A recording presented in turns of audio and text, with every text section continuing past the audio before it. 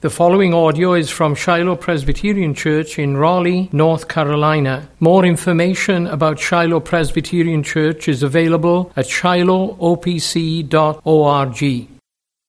But we'll begin this evening reading actually back in Luke chapter 1, verse 57, and we'll read through to Luke chapter 2, verse 5.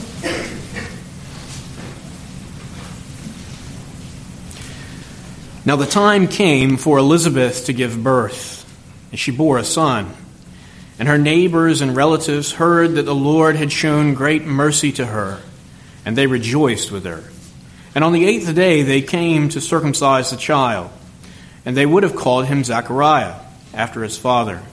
But his mother answered, "No, he shall be called John." And they said to her, "None of your relatives is called by this name." And they made signs to his father, inquiring what he wanted him to be called. And he asked for a writing tablet, and he wrote, "His name is John." And they all wondered. And immediately his mouth was open, and his tongue loosened, and he spoke, blessing God. And fear came on all their neighbors, and all these things were talked about throughout all the hill country of Judea. And all who heard them laid them up in their hearts, saying, "What then will this child be? For the hand of the Lord was with him." And his father Zechariah was filled with the Holy Spirit and prophesied, saying, "Blessed be the Lord God of Israel, for he has visited and redeemed his people. And he has raised up a horn of salvation for us in the house of his servant David, as he spoke by the mouth of his holy prophets from of old, that we should be saved from our enemies and from the hand of all who hate us, to show the mercy promised to our fathers, and to remember his holy covenant, the oath that he swore to our father Abraham to grant us, that we, being delivered from the hand of our enemies, might serve him without fear, in holiness and righteousness before him all our days. And you, child, will be called the prophet of the Most High, for you will go before the Lord to prepare his ways, to give knowledge of the salvation to his people in the forgiveness of their sins, because of the tender mercy of our God, whereby the sunrise shall visit us from on high, to give light to those who sit in darkness and in the shadow of death, to guide our feet into the way of peace. And the child grew and became strong in the Spirit, and he was in the wilderness until the day of his public appearance to Israel. In those days a decree went out from Caesar Augustus that all the world should be registered. This was the first registration when Quirinius was governor of Syria. And all went to be registered, each to his own town. And Joseph also went up from Galilee, from the town of Nazareth to Judea, to the city of David, which is called Bethlehem, because he was of the house in the lineage of David, to be registered with Mary his betrothed, who was with child. And while they were there, the time came for her to give birth, and she gave birth to her firstborn son, and wrapped him in swaddling clothes, and laid him in a manger, because there was no place for them in the inn. This is the word of God. You may be seated.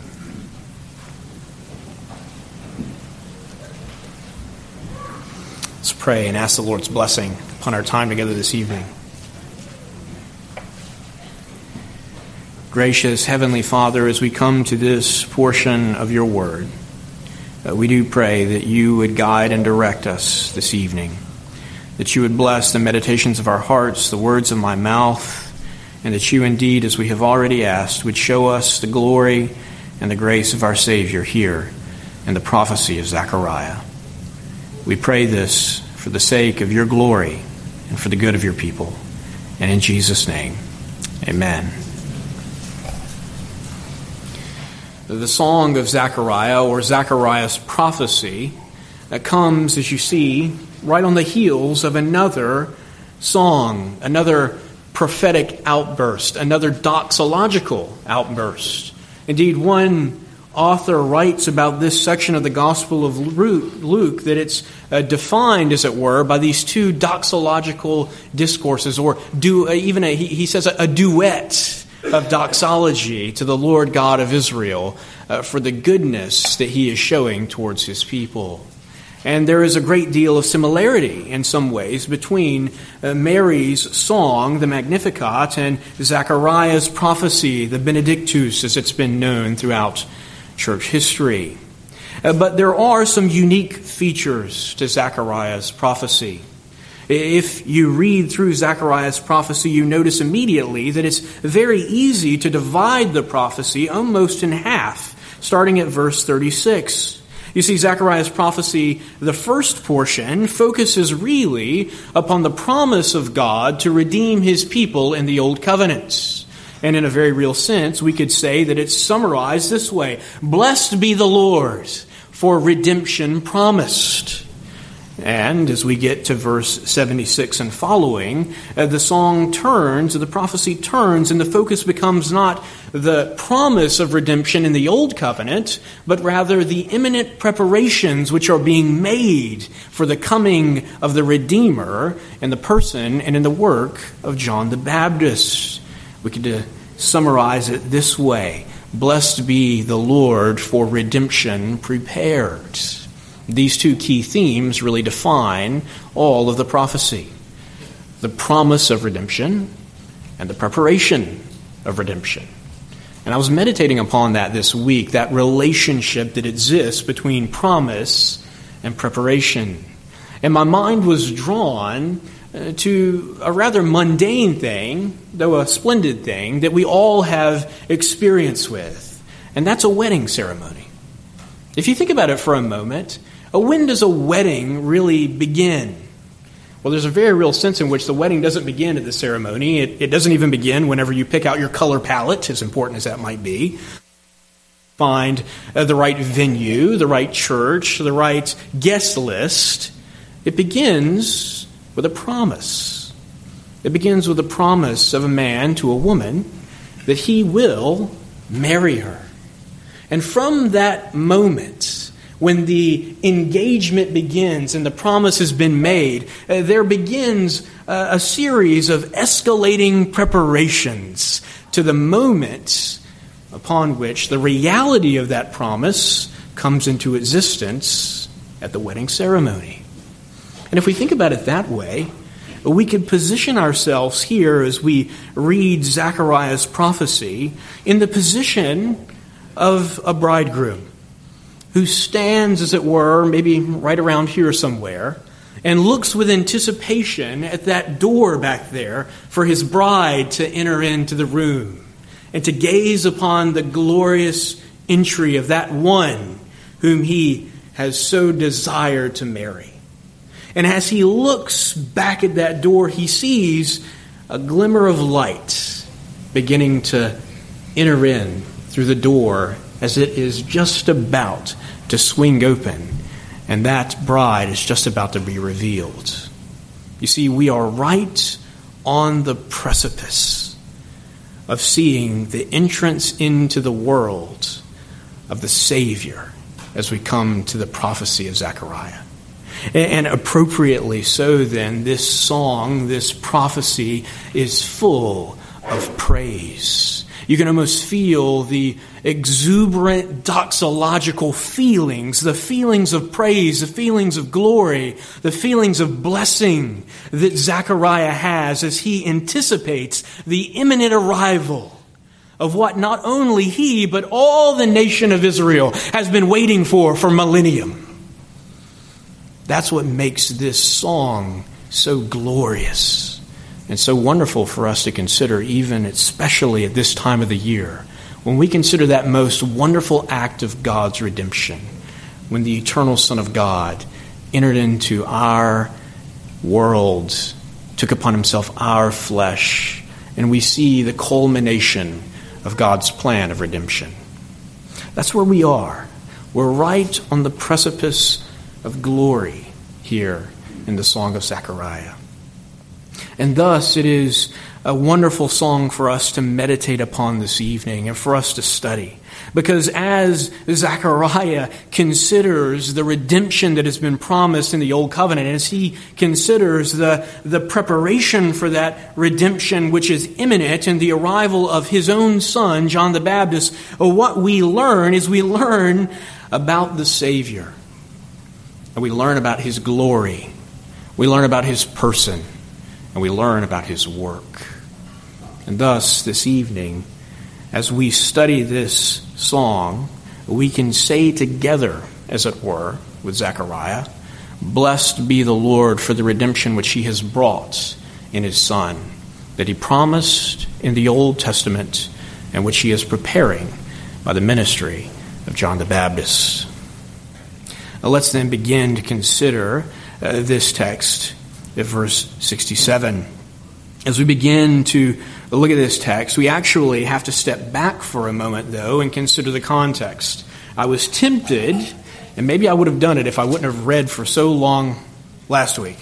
I was tempted to start our sermon reading all the way back in Luke chapter 1, verse 5, because that's really the information you need to understand what's taking place before us. Let me just quickly refresh your memory as to the story of Zechariah. Remember, Zechariah is a priest. He comes from a priestly lineage, and he is chosen by Lot, we learn at the beginning of Luke's gospel, to minister before the Lord, to minister in the holy place before the altar of incense. And as Zechariah is in the temple, burning incense to the Lord and ministering, doing his priestly duties in the temple, he encounters an angel. He encounters the angel Gabriel, actually. And as he encounters this angel, the angel Gabriel delivers to him blessed news. He tells him this. He says that you will have joy and gladness, and many will rejoice with you at the birth, he says, of his son. For he will be great before the Lord. And he will not drink wine or strong drink, and he will be filled with the Holy Spirit even from his mother's womb. And he will turn many of the children of Israel to the Lord their God. And he will go before him in the spirit and the power of Elijah to turn the hearts of the fathers to the children and the disobedient to the wisdom of the just, to make ready for the Lord a people prepared.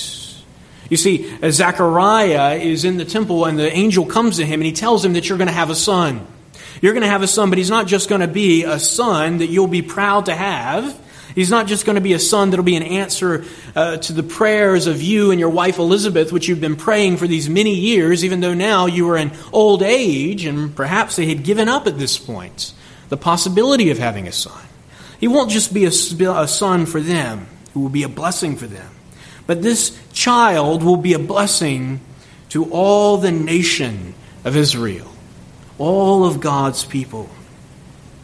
And in this context, in this conversation where Zechariah and the angel are speaking, Zechariah responds to the angel. And he says, "How shall I know this? For I'm an old man and my wife is advanced in years." You could think for a moment of all of the examples in the Old Testament of women who were advanced in years, who thought it was impossible for them to give birth, and yet who the Lord blessed with children. But nevertheless, Zechariah, not his best moment perhaps, questions the angel.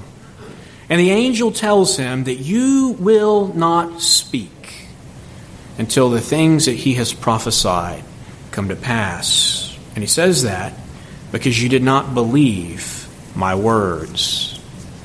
You see, when we get to our sermon text this evening, what we see are the first words, it appears, that Zechariah speaks after having been struck mute. For how long, we're not sure. It seems more than 9 months. But you can imagine how remarkable it must have been to have seen a man who has been mute and also perhaps deaf. You note when they come to him, they have to write on a board the name of the son. They don't just ask him verbally. So perhaps he wasn't just mute, he was also deaf. And he lived in this condition for some time. And now, remarkably, at the birth of his son, and at Zechariah's confirmation that his name will be John, note that's what the angel told him, as he acts in obedience to what the Lord has prophesied, the Lord opens his mouth, and he begins to prophesy. Now, why do I set the context in such an extensive way? Well, I do so because I think it's very important for us to see the significance of this moment. This is a man who has just been disciplined, really, by the Lord. You realize this was happened, right? That's why the angel tells him that he's going to be mute, because he didn't believe him. He's been disciplined by the Lord. For many months, he has remained mute. He's remained deaf, perhaps. And now, as he turns, as it were, in obedience to the Lord opens his mouth, and the first words out of his mouth are this glorious prophecy. And I think it's at this point, really, friends, that we encounter the first application that this text has for us this evening. And the application is simply this: that even though the Lord disciplined Zechariah, he still used him. You notice that? You see, he didn't discipline Zechariah forever. He didn't cast him off. Even though this is a broken man, this is a man who doubted. This is a man who should have known better. He was a priest. Surely he was familiar with the Old Covenant scriptures, and yet he failed to believe the Lord when he sent his own angelic messenger to confront him face to face. And the Lord disciplined him for that. And yet, even after that, we see the grace and the mercy of God towards this man, that he allows him to be a mouthpiece for his revelation. Friends, that's remarkable. And we shouldn't just skim over that. I especially want to encourage any of you here this evening, perhaps you feel that the Lord has chastened you. You perhaps have undergone church discipline before even. And perhaps you labor under the illusion that because that is the case, the Lord can't use you. Well, friends, Zechariah testifies to the reality that just because God has disciplined you does not mean that the Lord is done with you. I think that's a significant thing for us to see right off the bat. But let's actually get into the meat of Zechariah's prophecy at this point. He's filled with the Holy Spirit and he prophesies. And what does he say? Blessed be the Lord God of Israel, he says, for he has visited and redeemed his people. Right off the bat, we see in verse 68 some things which I hope are familiar to us from our study of the book of Exodus. If you remember from back in Exodus chapter 4, verse 31, and other places in the book of Exodus, actually, we hear that language of God's visitation towards his people. We see it again, for instance, in the book of Ruth. It's the language, that visitation language, is the language of God coming and showing his blessing to his people, his presence to his people. He has come to his people, and he's come to his people in this context to visit and to redeem them, it says. This visitation language comes with a certain baggage. It comes with echoes from the Old Covenant. It is the language of both salvation and judgment. And that, of course, becomes clear as we read the rest of the prophecy. He has come to visit and to redeem his people. Verse 69 tells us how he is coming to visit and redeem his people. He has raised up a horn of salvation for us in the house of David, his servant.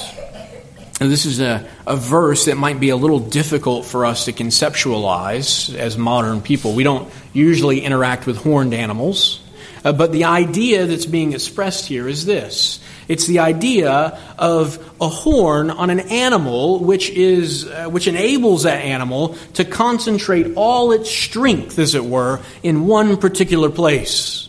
You could think, for instance, of a rhinoceros. All the might of that giant animal becomes focused when it charges something with its horn in one particular point, and that makes that horn a devastating enemy to the enemy, or a devastating weapon for the enemy of a rhinoceros. And the idea that's being expressed here is that in this person in this horn of salvation which is being raised up in the house of David, all of God's power to redeem and to save his people is being concentrated. It's being concentrated in one particular place. This powerful horn of salvation. It's one person, but it's a person who, as the text continues, is from the house of his servant David. You see, here we begin to see that God is being faithful to his covenant promises, isn't he? You see, up to this point, we've seen Zechariah praising God for the arrival of redemption. But here, we could perhaps see this section from verses 69 to 71 is Zechariah praising God specifically for the arrival of his promised blessing in the context of the Davidic covenant. You note what he does here. He zeroes in on the promises that God made to David. He's raising up a horn of salvation from the house of his servant David. We just read those words from Psalm 132. And you note there the title is apt, Lord God, remember David. It is a plea from the psalmist for the Lord to remember the covenant that he made with his servant David. It is a plea on the part of the psalmist for the Lord to reestablish the Davidic covenant and to fulfill his promise that there would be a son upon that throne for all eternity. And we see here in Zechariah's prophecy that the arrival of the fulfillment of that promise is imminent. It's imminent. In verse 7 he says, as he spoke by the mouth of his holy prophets of old. We could think here of many texts in the Old Testament. We could think, for instance, of Isaiah chapter 11. We read there of that shoot that springs forth from the stump of Jesse, one who would arise out of that Davidic lineage and who would be used for the salvation of God's people and the judgment of their enemies. You see, what is about to take place, according to Zechariah, is God is about to fulfill all of those promises which he made about great David's greater son who will come to save his people. And of course, there are some obvious things we should note here. The implication is that the one who is coming is a king. He is a king. We know that this is just absolutely central to the message of the Lord Jesus Christ. He is the king who ushers in God's kingdom in a unique way. He is a king. He's a Davidic king. And then verse 71 expresses, as we continue to work through the verse, the purpose again for this sending of the king is that we should be saved from our enemies and from the hands of those who hate us. Now, it's significant here that the language of Zechariah's prophecy is the language of liberation from one's enemies. Again, we've seen echoes already of the language of the Exodus present here in this text. And we can see another similarity here. What is this horn of salvation going to do? Well, he's going to bring about the liberation of God's people from their enemies. He's going to deliver them, as it were, from the hand of their enemies. The text continues, though. Verse 72 says, to show mercy, to show the mercy promised to our fathers, and to remember his holy covenant, the oath that he swore to our father Abraham, to grant us that we, being delivered, here we hear that language again, from the hands of our enemies, might serve him without fear, in holiness and righteousness before him all our days. There's a shift here, isn't there? There's a shift from focus upon the fulfillment of the Davidic promises to the fulfillment of the Abrahamic promises. We see that the text tells us that the purpose of him coming is so that he might show the mercy promised to our fathers. and to remember his holy covenant, the oath that he swore to our father Abraham. We can think for a moment of what this means. Well, what does it mean to show the mercy that was promised to our fathers? Well, this song must have been good news to the people of Israel as they suffered under Roman oppression. After all these hundreds of years of constantly being enslaved, in bondage, oppressed by various enemies, having been brought into exile many, many times because of their disobedience to the Lord. It's a good reminder for us here that if it was up to the people of Israel, and indeed if it was up to us, we would be lost. But the Lord has persevered these people, and he's done so because of his mercy, and now he is about to show the mercy that he promised to their fathers. We could think perhaps of Genesis chapter 15 for a moment. That wonderful moment when the Lord puts Abraham into a deep sleep, and he enters into this unusual covenant-making ceremony with him. And you'll remember in that ceremony that Abraham never walks through the severed animals, does he? You see, the Lord God swears an oath to Abraham. He makes a covenant with Abraham there. He makes a covenant that he will bless Abraham. He will bless his descendants. And the conditions of that covenant fall squarely upon the shoulders of the Lord God of Israel. You see, he takes upon himself the curses, as it were. He says to his people, let me, as it were, be destroyed if I do not fulfill my promise to bless this people. And the most marvelous illustration of this, of course, is the Lord Jesus Christ.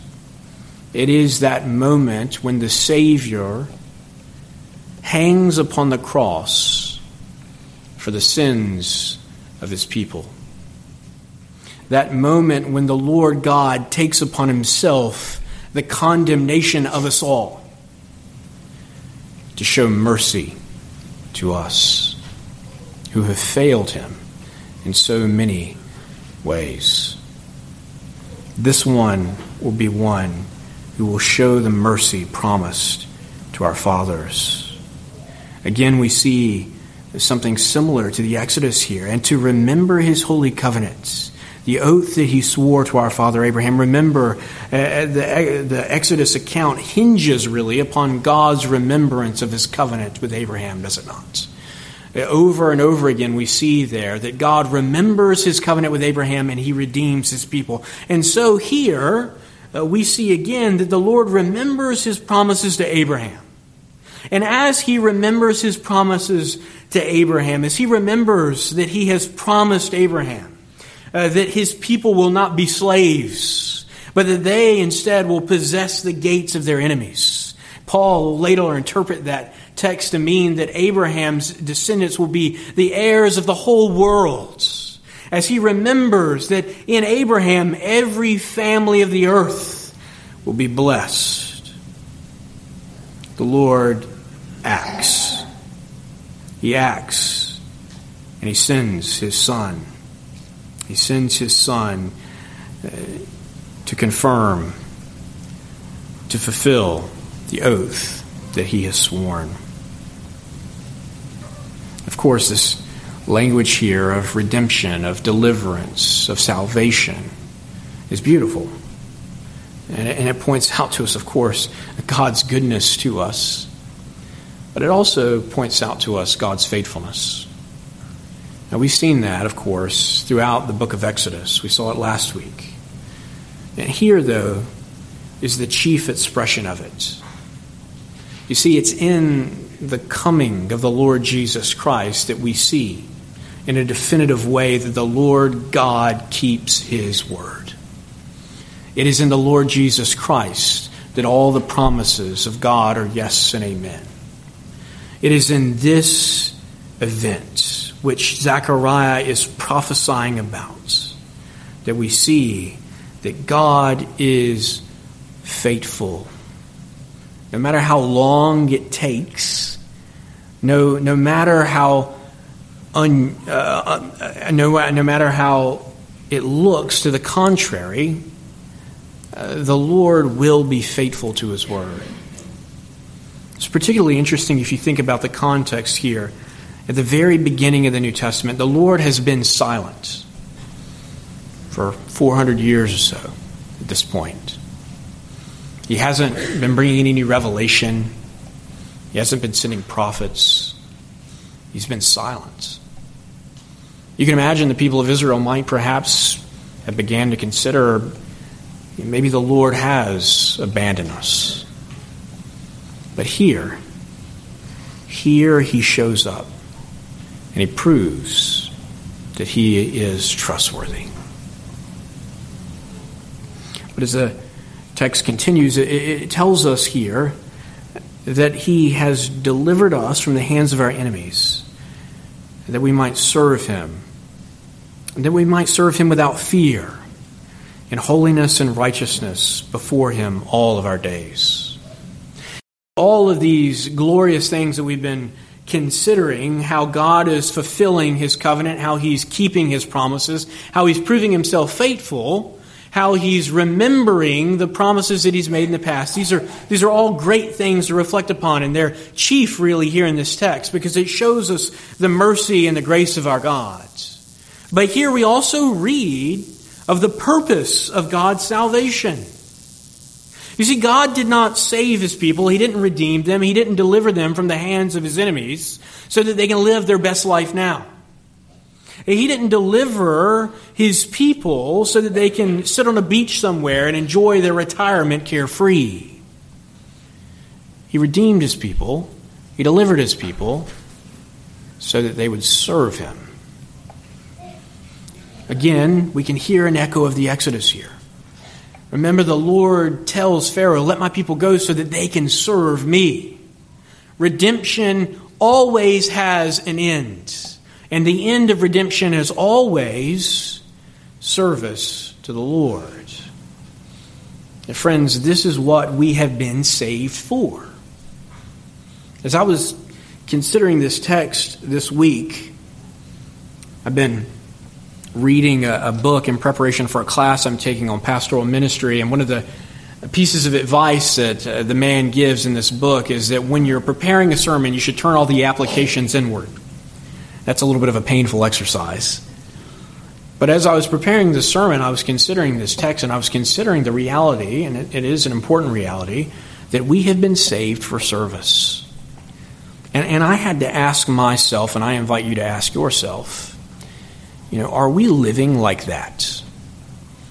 Are we living in light of the reality that the Lord God has saved us, has delivered us, has redeemed us for His service? Are we giving Him everything we can give Him? Consider what He's done for you. Consider what you're doing for Him.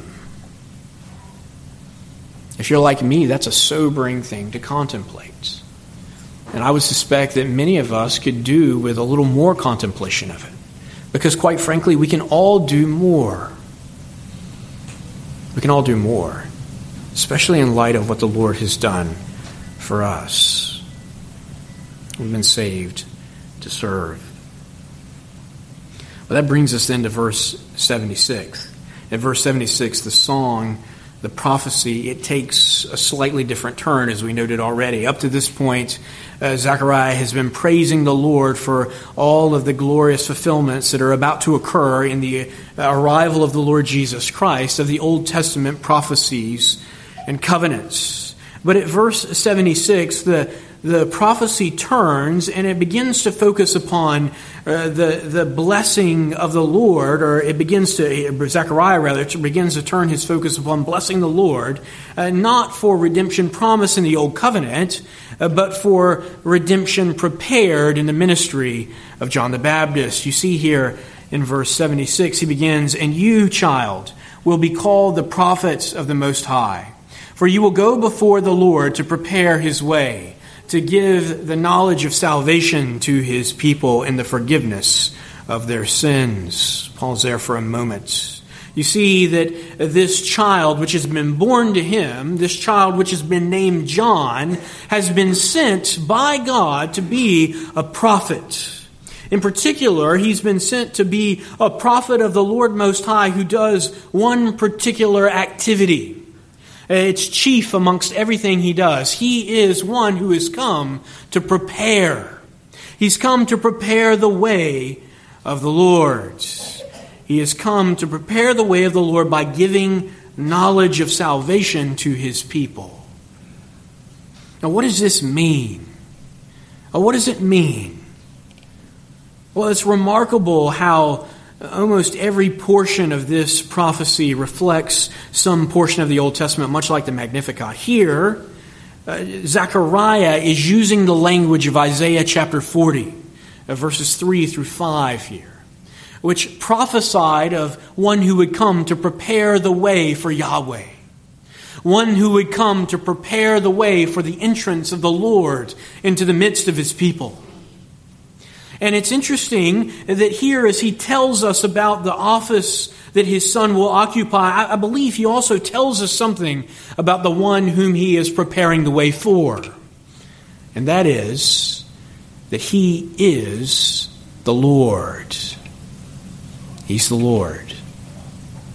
You note that. That's a remarkable statement. The implication here being that the one whom follows John, the one to whom John points, the one to whom John prepares the people to receive, is not only a prophet, but he is Yahweh himself. It's not made as clear in the Gospel of Luke, but if you were, for instance, to study the use of this text in the Gospel of Mark, you would see very clearly what's going on here. And it's a remarkable statement that's being made. He tells us something about the one who follows here, doesn't he? But you notice also what John is meant to be doing. He's to give the knowledge of salvation to his people and the forgiveness of their sins. Now you note there's a subtle change here in the tenor of the prophecy at this point. In the first portion of the prophecy, Zechariah has been using all the language of the Old Covenant to explain redemption. He's been using the language of political oppression, really, hasn't he? He's been seeking about deliverance from the enemies of the Lord in the sense that we would see in the Old Covenant. Deliverance from the Egyptians, deliverance from the Babylonians, from the Persians, whoever it might be. But now we see that part of the role of John the Baptist is to give the knowledge of salvation to God's people. And the knowledge of salvation here is in the forgiveness of their sins. You note that there's a shift from speaking about those external enemies of God's people to speaking about that chief enemy of God's people. You see, sin is the true nemesis of God's people. Political oppression is bad. It's bad. It's particularly bad when it's persecution directed at God's church. But political persecution is not the chief problem that mankind has. The chief problem that mankind has is that we are sinners. And John comes to prepare the people of God in the knowledge of salvation for what true salvation will actually look like.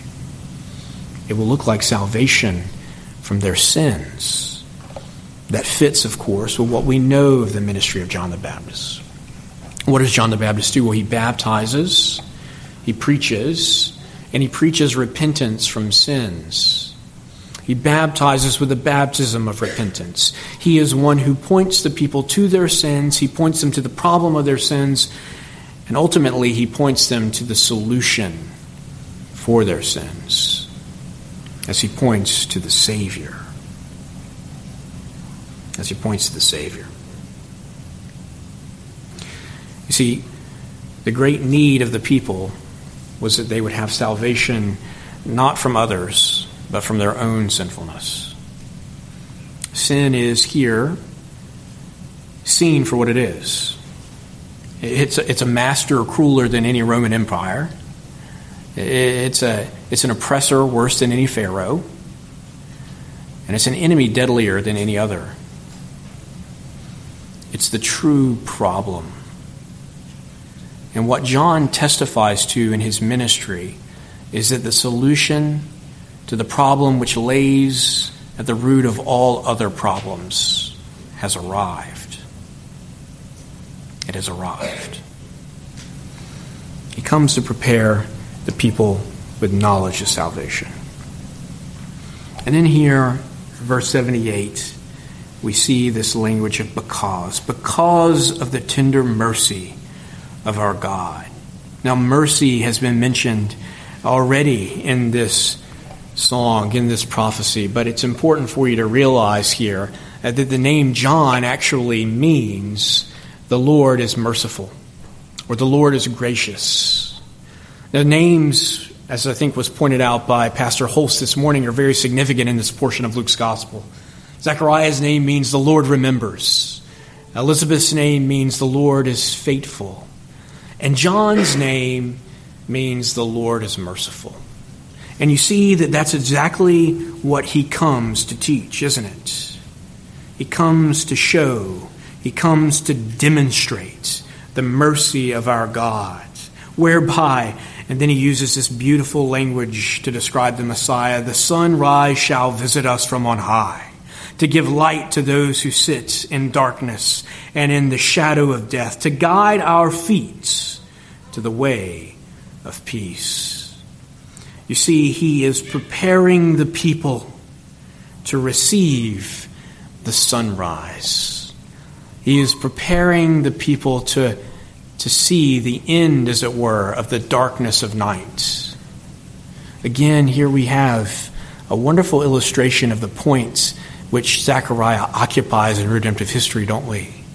We can almost visualize, can't we, that darkest period of the night, as it were, before the sun begins to crest over the horizon. And the world is illuminated by the radiant light of the sun. John comes to prepare the people of God to receive that light. This language is used about the Savior in multiple places. I couldn't help but think about John chapter 1 here. If you remember there, John chapter 1, it paints this picture for us of people who are languishing, as it were, much as these are, in darkness. And it says there that the Lord is the light. It says the darkness will not overcome him.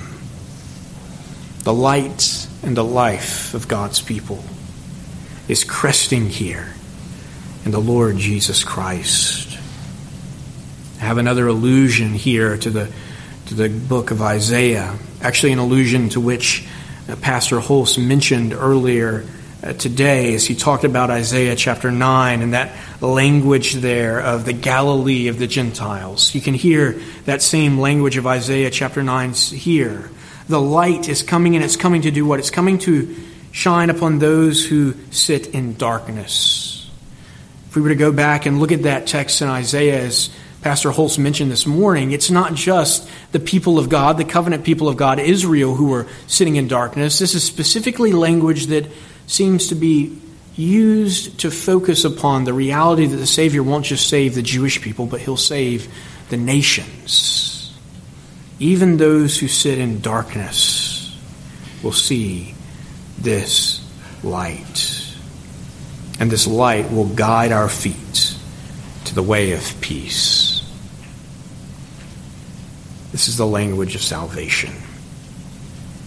It's the language of one who will show us the way to peace with God. This is what John comes to do. He comes to prepare us. He comes to prepare them, rather, for the imminent arrival of the Messiah. As we reflect upon what John comes to do and who he comes to prepare the way for, I think that we must, with Zechariah, be filled with praise for the Lord God Almighty. You see, what we hear here is really the best news that we could ever hear. It's the news that one who is able to deal with the greatest problem of humanity is coming. And what's glorious for us this day is that we aren't those who sit, as it were, even in the privileged place of Zechariah, who had this wonderful position to look upon the imminent arrival of the Savior, but rather we are those who can look upon him fully, as it were. We see him, as it were, not from a distance, even a very short distance, the way Zechariah did, but rather we can look upon him in the gospel of the Lord Jesus Christ, and we can see the fullness of God's salvation. We can see the completeness of his salvation. We can see all the glory of God's goodness and his mercy towards us in the Lord Jesus Christ. And friends, I don't know about you, but that ought to encourage our hearts. We ought to be with Zechariah praising the Lord for redemption promised. We ought to be praising the Lord for the redemption that he's prepared. But most of all, we ought to be praising the Lord this evening for redemption accomplished. Friends, it is a glorious thing to occupy the privileged position upon which we sit. And we look, as it were, upon the Lord Jesus, upon his person, and upon his work, and upon his grace, and upon his glory. Friends, we have a privileged place in the history of redemption. And I hope this evening that we can say, "Blessed be the Lord God of Israel, for he has indeed visited and redeemed his people." Amen.